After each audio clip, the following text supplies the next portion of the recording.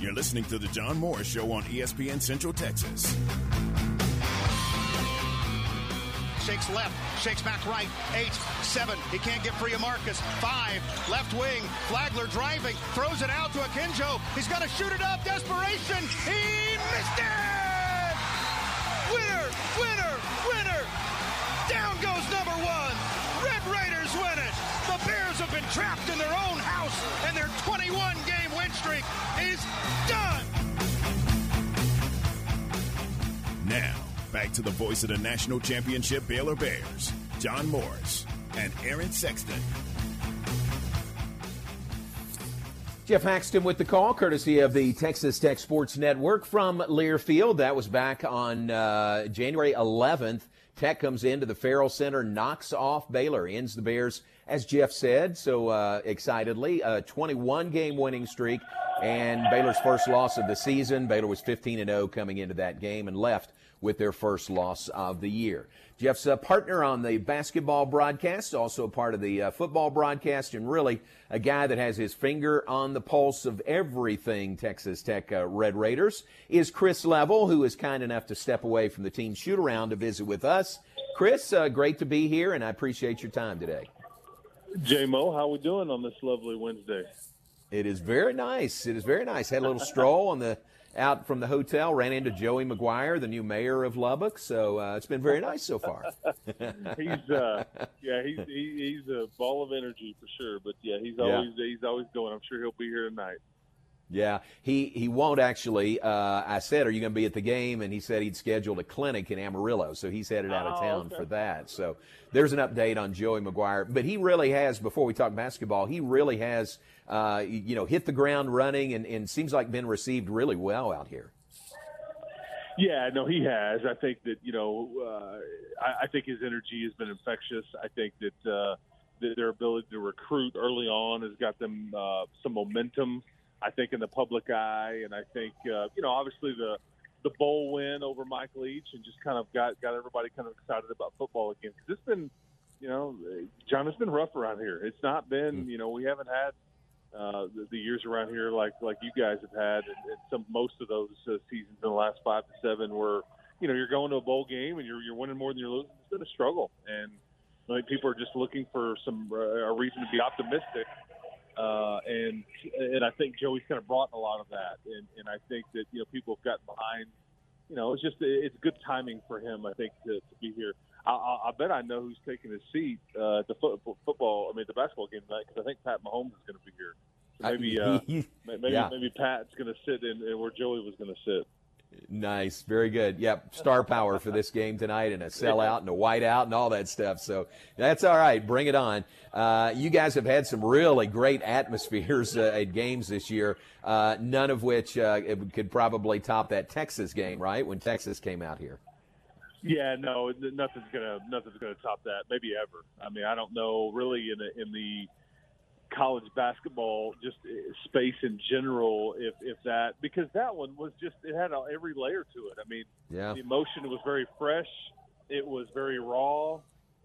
It was anger. It was, all the layers. And I think that the part that people have forgotten about, both teams were really good. And so that, because if both teams are 500, it's not near as big of a deal, but both teams are really good. And there was a lot on the line, but it was that place was juiced that night. I mean, for sure. But it'll be exciting tonight. There's only 2 home games left after this one, and so it'll be, I would guess, full or very close to it tonight. But the atmosphere in this place, because I think the fan base here kind of felt angry or motivated, or are we still going to be relevant? Our guy left. Are we still going to be any good? And I think it's kind of we'll show you kind of mentality. But Mark has done his part because he's going to put a good product on the floor. Yeah, that's great. No chance that the fans, we could send the message, hey, you need to hold, save your energy a little bit. You play Texas in Austin on Saturday. Don't overexert yourself this evening. That's not going to happen, is it? Much of that, and so much of that comes from those students.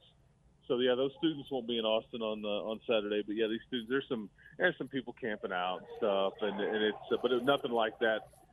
That deal 2 weeks ago was just full on circus. I mean, a 2-day party out there in the field right below the arena, and Ric Flair here. I mean, come on. And it was like, I don't know, P.T. Barnum or Vince McMahon was more proud of what Texas Tech did that night. That was great. And a big win to keep you undefeated at home. Only team in the Big 12 that is undefeated at home on the season. Credit your students, your fan base for that also. Yeah, this is just a really tough home court environment. They're not, this is not a perfect team. I mean, Baylor is going to give the Red Raiders all they want tonight. But I think that, Baylor will be able to handle it. Oklahoma State, Iowa State, TCU the other day, they couldn't. Whenever the game kind of hangs in the balance and you go on one of those 8-0, 10-0 runs or spurts, and then the crowd really just kind of gets into it, and the opposition more often than not, they crack and they can't. Baylor's obviously been in those environments before, and they'll be just fine. But that's what's happened in this building this year is the crowd just really does play a part, and that's really – you were down 28-15 in the first half against TCU the other night. They made 7 threes in the first half, and then you end the half on a 15-5 run and start the second half on a 20-5 run, and the crowd was just going nuts the whole time. And I think TCU just never able to recover from that. Chris Level, our guest, Texas Tech Sports Network, be on the call tonight. Baylor and Texas Tech here in Lubbock. Chris, tell everybody about Mark Adams. I mean, we've seen him on the sidelines, in that defensive coordinator role, but now, moving over a chair as the head coach. This is a guy, getting his first shot at Division I as a head coach, but he's won a lot of games in his coaching career. Looks like a professor, doesn't he? I mean, he looks he does. Miscast. Yeah, everybody in West Texas has been well aware of Coach Adams for years. I mean, years and years and years. He is, just intertwined in the fiber of basketball in this part of the state, and really just in the state of Texas in general. And I think, he got to where he's at because of what he did at the junior college levels. He's been a D1 head coach before, but he's a Texas Tech grad, and this is where he wanted to be.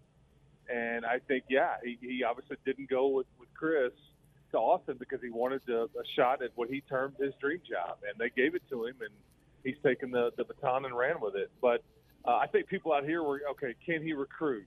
Can he put a staff together? I mean, so far so good on both of those fronts. But, where he his bread is buttered is just he's a really elite defensive-minded coach and looks at the game completely different than a lot of guys do. And I think that's what this team has kind of hung their hat on, if you will, and kind of the culture is diving on the floor, you take charges, you're playing this help defense, we're all bought in. And we weren't sure with all these new pieces how quickly they would all buy into defense, because Mark will be the first guy to tell you it's not fun playing defense, but he figures out a way to get them to do it and do it well. Chris, what do you remember about that first game? What stands out in your mind from Tech's win in Waco back in January?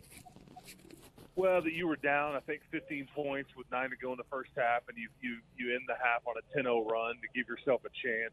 I think you were getting close to getting run out of the gym. T.J. Shannon didn't play in that one, and it was Kevin McCullough's first game back after he'd missed a couple of weeks. And I just that was the first time I guess I thought, because they had just beaten Kansas, and I mean, you go to Waco and like, well, this isn't going to be fun, after all the win streak and all that. And I think when they went on that run to end the half and they gave themselves a chance, but because you barely make any free throws in that game.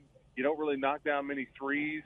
You just kind of did it with your defense and were able to score. And that you turn it over a bit at the end that made everybody a bit nervous. But, I mean, it was just all the role players, like the Clarence Nadonis, the Marcus Santos Silva, all those guys played really, really well in that game. And in one of the transfers, Davion Warren, here's what I specifically remember this. He scores 2 points in that game. And the only 2 points he scores were free throws with less than a minute to go, and they meant everything.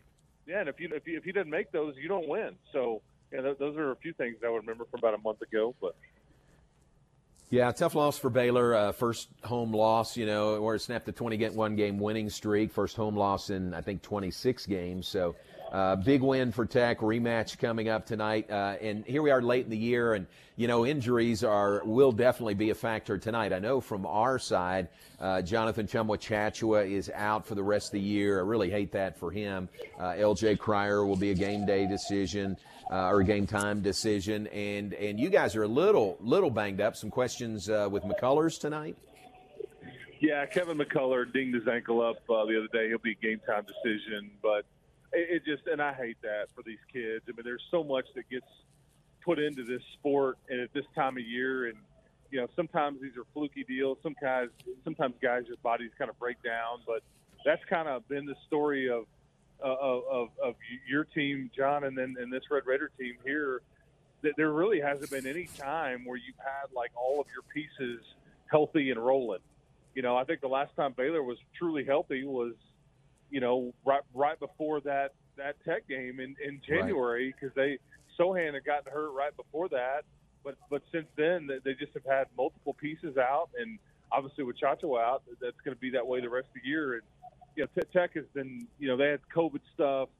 McCullough has been in and out, and TJ has obviously been a question mark for the most part of the season. You had Malik Wilson, one of your backup guards, with a knee surgery earlier in the season. He missed about 3-4 weeks. So it's just been frustrating because you just, and it's tough on like Coach Drew or Coach Adams trying to figure out how to work with chemistry. And when you got guys in and out of the mix and you want to lean on certain guys and kind of backs off with certain guys, but that's the difficult part. But every game has been a bit different. Hey, final question, Chris. We'll let you get back out to that team shoot-around. But has this year been, seems like, more of a meat grinder than we've ever had in the Big 12? 1,000%. Yeah, I feel like the referees aren't calling as many fouls. I feel like every night is a rock fight because I think teams are struggling to score because the defenses are so good. The portal has created a situation to where most teams are very experienced, very old. There's depth there in a lot of cases.